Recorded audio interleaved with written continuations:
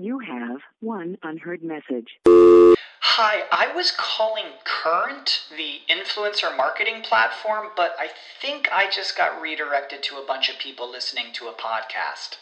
Well, anyways, I was calling Current because I was told they could help get my brand set up on TikTok Shop, and even build out an affiliate program of content creators promoting my brand, and even have those content creators go on live streams and promote my product there. Wow, I could really use Current. I also heard that the brands they work with are making millions in sales. I guess I'll just go to their website at current.tech. Mother's Day is almost here, and you can get her the most beautiful time-tested gift around. A watch she can wear every day from Movement. Whether mom's into classic dress watches, rare and refined ceramics, or tried-and-true bestsellers, Movement has something she'll love. And right now, you can save big on the best Mother's Day gift ever with up to 50% off site-wide during Movement's Mother's Day sale at MVMT.com. Again, that's up to 50% off at MVMT.com. When you need mealtime inspiration, it's worth shopping Kroger, where you'll find over 30,000 mouth-watering choices that excite your inner foodie. And no matter what tasty choice you make, you'll enjoy our everyday low prices, plus extra ways to save, like digital coupons worth over $600 each week. You can also save up to $1 off per gallon at the pump with fuel points. More savings and more inspiring flavors make shopping Kroger worth it every time. Kroger, fresh for everyone. Fuel restrictions apply. Save big on brunch for mom, all in the Kroger app. Get half gallons of delicious Kroger milk for $1.29 each. Then get flavorful Tyson natural boneless chicken breasts for $2.49 a pound, all with your card and a digital coupon. Shop these deals at your local Kroger today, or tap the screen now to download the Kroger app to save big today. Kroger, fresh for everyone. Prices and product availability subject to change. Restrictions apply. See site for details.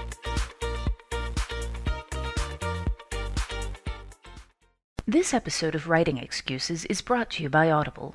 Visit audiblepodcast.com/excuse to start your free trial membership. Season 7, Episode 54. This is Writing Excuses, 4 ways the industry is changing. 15 minutes long. Because you're in a hurry. And we're not that smart. I'm Brandon. Still. What? We're still not that smart. Okay. Is what Dan was saying. Okay. The reason we do this, we people ask us about this a lot. And when I said, okay, we're going to do this to the panelists, or to the podcasters, they all groaned. Because we get asked this so much. But I do think it's important. Remember the context for this particular podcast, this particular episode. It's not that we're saying this is us foretelling the future, or this is what you should do. No, these are things that we are thinking about right now as professionals. This is our business. Thinking about this, I feel a shift happening here. It may or may not inform how we actually work for the future. It's just shifts that we feel happening underneath our feet that we find curious. And we're going to start with Mary. Oh, good. So one thing that I am noticing, I think that we are in a trend where we are starting to trend out of fantasy and into science fiction as being the top genre between those two. And that that steampunk has been part of our process of going from, it's the transition phase. There tends to be long cycles in fashion, and what people like to read is basically a fashion. Yeah. And we swing from science fiction through fantasy.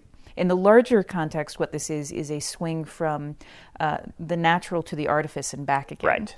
Artifice being represented by science fiction, natural being represented by elves and urban fantasy and fantasy in general. Yeah, I would not be surprised if in the next 5 years we see another big science fiction tentpole, a new one. Yeah. You could call Avatar that already if you wanted to, since they're doing sequels and things. But I see some sort of good space opera happening. We're kind of already seeing that with Hunger Games. Right. This shift towards science fiction, I think, is kind of spearheaded in part by the YA market. Right. With Scott Westerfeld's Uglies, and now the Hunger Games, and this kind of big dystopian wave that has brought science fiction back. From a literary standpoint, what would you say that our last science fiction tentpoles were? Star Wars and Star Trek. Okay. Yeah. But from literary, Asimov. Yeah, I mean, Bradbury. Okay. I see if we look at the consumer thing, like the 70s sort of was this big height of science fiction, coolness, and it trailed behind the literary by a ways. And then we hit the film wave of fantasy trailing behind, because fantasy and literature became very big in the 80s and then became dominant in the 90s. Then late 90s, early 2000s, we saw the film wave and it hit the general media. And now it's kind of following the same thing with dystopian. I think Mary might be right. I kind of feel a hole in the good space opera sort of thing. I think that's one reason that Scalzi is taking out so much right now. And Paolo Bacigalupi, with his Wind-Up Girl, he... part of it is it's a really good book, but part of it is he tapped into the zeitgeist. Because one of the things that science fiction also tends to do is that it tends to reflect our fears about what is happening. You can look at the golden age of science fiction, and that is, there's a lot of the atomic things, because we were thinking about the bomb, and then cyberpunk tends. Anti-corporation, and exactly. That was when Reaganomics was big and things like that. So yeah, and so I think that's part of the reason we're seeing a lot of dystopians right now, is that because the environment is such a big topic right now, and also because genetic engineering is such a big topic right now. I think that's one of the reasons that those things are starting to trend. But I do want to say that just because I can look at it and go, I think this is what's happening, that when people caution you not to chase the market. This is exactly what they're talking about. Right. I can look at that and think, okay, I may want to, of the vast number of projects that I want to write, I might want to bump one of my science fiction ones up a little bit higher. Right. But if I had no interest in writing science fiction, it would be silly of me to write it because my guess is just a guess. Right. Yeah, don't write science fiction just because we're telling you it's getting more popular. Yeah. All right, Dan, what's yours? The thing that I wanted to talk about is kind of a trend toward supplementary materials, which you'll see a lot. My partials deal that I have with Harper, actually, the initial deal included write a bunch of extra in-world documents that we'll use for marketing. And so I wrote them. They actually haven't used them yet. They may have by the time this comes out. And then after the book came out and was big, they came back and said, we actually want a novella. They want an in-world partials-related novella that will come out kind of as a bridge between the first and second books. And you can see that a lot. Shannon McGuire actually put up a bunch of supplementary stuff for the Newsflesh series on her website, an alternate ending to one of the books, things like that.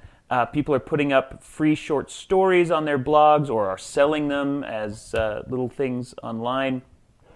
Now that the internet has made it so easy to publish little things like that and distribute them, you're seeing them all the time. Right, and I think the way the business is shifting is the business is starting to expect them. Dan mentions that my initial, I sold Steelheart recently, my YA book, and most of the deals included we want you to do a novella that we will use for marketing between books. And that was just part of the contract now. Whereas early as just like last year, it was they hadn't put that in the contract and they had to come back to you and ask for it.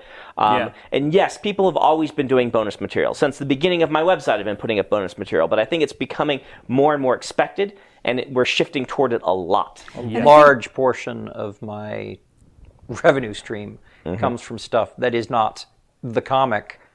The patches and the dice and the calendars and the board game and the T-shirts and all these sorts of things. And I know that ancillary merchandise has been out for a long time, but I am always looking at those things. In fact, when back in 2004, when Captain Tagon died, the idea of issuing shirts to the company that had his silhouette as the logo, that was a merchandising ploy on my part, so I could sell you the shirt, and I sold a lot of T-shirts. A lot of T-shirts. Okay. Hey, writers. Are you thinking about learning a new language? I think exploring the world, experiencing other cultures, and being able to communicate with people outside your everyday experience lets you create richer, better stories. A great way to do that is with Rosetta Stone, a trusted expert for over 30 years with millions of users and 25 languages offered. They use an immersive technique which leads to fast language acquisition. It's an intuitive process that helps you really learn to speak, listen, and most of all, think in the language you're trying to learn.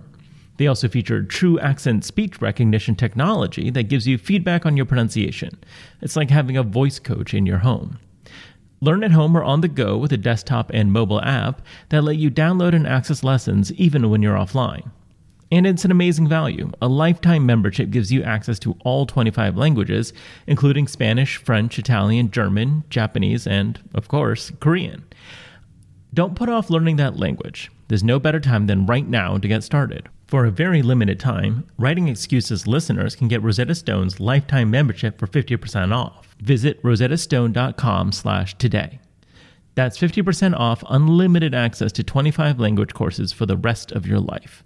Redeem your 50% off at rosettastone.com/today. You have one unheard message. Hi, I was calling Current, the influencer marketing platform, but I think I just got redirected to a bunch of people listening to a podcast. Well, anyways, I was calling Current because I was told they could help get my brand set up on TikTok Shop, and even build out an affiliate program of content creators promoting my brand, and even have those content creators go on live streams and promote my product there. Wow. I could really use Current. I also heard that the brands they work with are making millions in sales. I guess I'll just go to their website at current.tech. What's the easiest choice you can make? Window instead of middle seat? Picking a vendor who sends a great gift basket? Outsourcing business tasks you hate? What about selling with Shopify? Whether you're selling a little or a lot, Shopify helps you do your thing, however you cha-ching. Shopify is the global commerce platform that helps you sell at every stage of your business. From the launch your online shop stage to the first real-life store stage, all the way to the did we just hit 1 million orders stage. Shopify's there to help you grow. Whether you're selling scented soap or offering outdoor outfits, Shopify helps you sell. Wherever and whatever you're selling, Shopify's got you covered. Sign up for a $1 per month trial period at shopify.com/try. Go to shopify.com/try now to grow your business, no matter what stage you're in. Shopify.com/try. When you need mealtime inspiration, it's worth shopping Kroger, where you'll find over 30,000 mouth-watering choices that excite your inner foodie. And no matter what tasty choice you make, you'll enjoy our everyday low prices, plus extra ways to save, like digital coupons worth over $600 each week. You can also save up to $1 off per gallon at the pump with fuel points. More savings and more inspiring flavors make shopping Kroger worth it every time. Kroger, fresh for everyone. Fuel restrictions apply. Let's go ahead and just stop for the book of the week right here. Last Light of the Sun, is that how it's called? Yes, by Guy Gavriel Kay. Mm-hmm. This is one of the things that I love about him is that he writes things that are like history, but with the serial numbers filed off just a little bit. Yeah, they're wonderful. They're wonderful, and he does really good job with characterization and world building. This one is basically taking Vikings and filing the serial numbers off. It's it's a beautiful coming-of-age story. It's interesting magic system, political intrigue, and some good fight scenes. Yeah, definitely, by my money, the best writer in epic fantasy is Guy Gavriel Kay.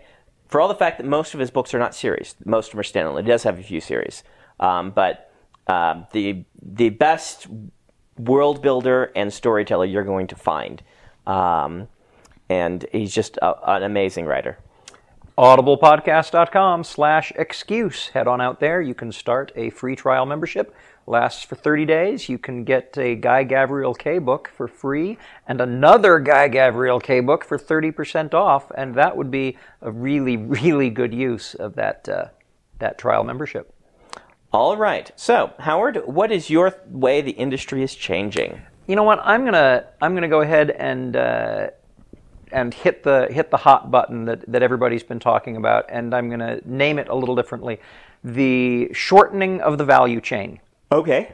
For a long time, the the market has been built around the author who sells to the editor, who sells the publisher on the idea, and the publisher sells the books to the distributor, who sells the books to the retailer, who sells the books to you, the reader.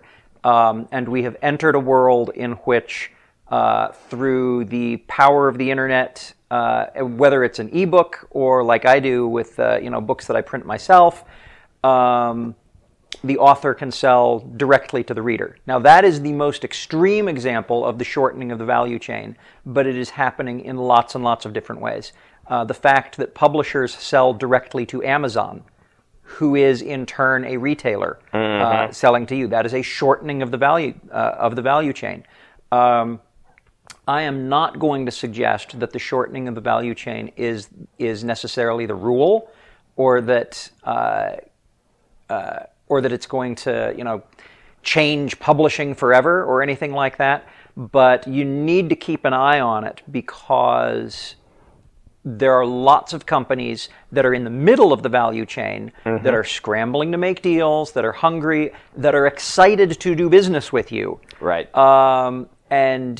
And you can take advantage of that. And that's not just for authors. We're seeing it in comics. Yeah. We're seeing it in software. We're seeing it all over the place. It's something to keep an eye on. And it's a major shift in the way that the internet is forcing us to do business. Yep. And as you said, it's across all different types of industries. If you make whatever widget and you can have a storefront that sells that widget, suddenly all the little subsidiary storefronts become slightly less important to you. I mentioned the Schlock Mercenary board game. Yeah. In the board game business, the designer pitches a game idea to the game company. The game company manufactures the game and sells it to Alliance Distribution, who sells it to game stores, who sell it to customers.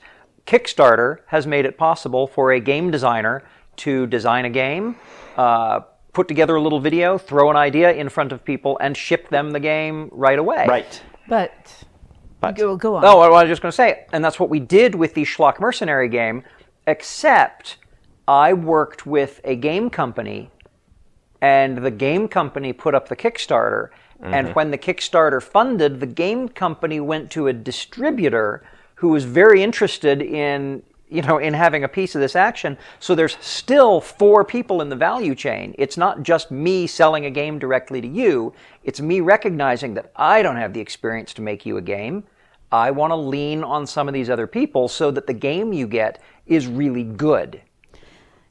Yes. So, but one of the things to recognize is that this is something that is going to continue to change. Yes. And one of the reasons it is working right now, the way it is working so well, is that there's not that much material out there compared to how much there could be.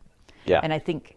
And the question is, where is that bubble? How big will that bubble get? Has it gotten as big as it's going to be, or not? Right. And these are, as a team, we generally feel like we kind of walk down the middle line. There are people who talk about ebooks as the second coming.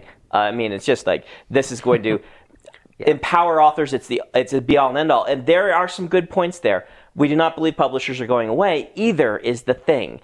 And so there's this line for you as a listener to watch as you want to publish in the next 5 years, we assume. You got to be watching these things to decide where on this line you stand, how much you want to aggressively pursue publishers, whether you want to take I want to publish this myself and try and build up an audience and then sell to a publisher. These are all choices you have to make. I'll say this. If you are of the opinion that all self-published stuff is crap, or that all publishers are evil, or all agents are blood-sucking leeches, if you harbor any of those ideas, you are doomed to make a bad decision, because none of those are true. Correct. None of those things are true. There are bad ebooks, and there are bad agents and bad publishers, but these have always been the case. And what you need to recognize is that the truth is far more complex. And one thing to understand also, I think, about how the current model arose, because it will also affect your understanding of how the next model arises, is that the current model arose because it served the need of the consumer. That there was a niche that that consumers needed something and people were like, I can make money by fulfilling that need. And one of the things that consumers need is they need someone to weed out, to serve as a gatekeeper. And whether that is a review site, whether that is a publisher, whether that is a bookseller, whether that is, friend word of mouth, whatever that is, that's something that we as readers need, because there's so much information out there. And the person who figures out how to monetize the link between the creator, which is the product, and the consumer, that's the person who's going to fill that niche. Right now, it's possible for the creator to do that all by themselves because there isn't so much that the audience is overwhelmed. But I think that is the piece that I look at and think it's going to change. How it's going to change exactly, I don't know. Right. All right. Let's do the last of the four things, and this dovetails quite well together. The idea of self-promotion and marketing by the author is in a state of quite a bit of flux and change right now. And a lot of people talk about the concept that so much more is demanded of the author than used to be demanded of the author. Which I don't agree with. Okay. Do you want to keep going? No, go ahead. Well, I think that the author has always needed to self-promote. Okay. And that there have been a few authors every generation that publishers have thrown money behind and really promoted. But the vast majority of their stable, they're like, well, let's see if you stick. You're on your own. What's changed, I think, is that there is more available for the author to do. Okay. And this can be a bad thing and a good thing. Yes. It can demand so much of your time that you don't end up writing. I actually had I might have had a misconception in this area, personally. I was talking to a group of, a core stable group of the self-published crowd. Very reasonable ones. These are the people who are in fantasy right now, trying to, get above the water. And some of them are doing a very good job of it. Some of them are still kind of, above the water, meaning make a living at the writing. Right. Some of them are actually doing a pretty decent job of it. Others, they sell 1,000 copies a year, not quite enough to, to be going full time or anything. But I was talking to a group of them, and I had heard pitched at me time and time again that the idea was pick a platform, do the Joe Conrad thing. You pick a platform, you do a blog that ties into the platform, you make it very readable. It's kind of what John Scalzi did to get famous. And then you have a product to sell them, which happens to be your book. The way that you're doing this is everything's not about selling your book. Everything's about being interesting in a way that relates in some way to your book. And I had assumed this was the big method. They told me I was wrong.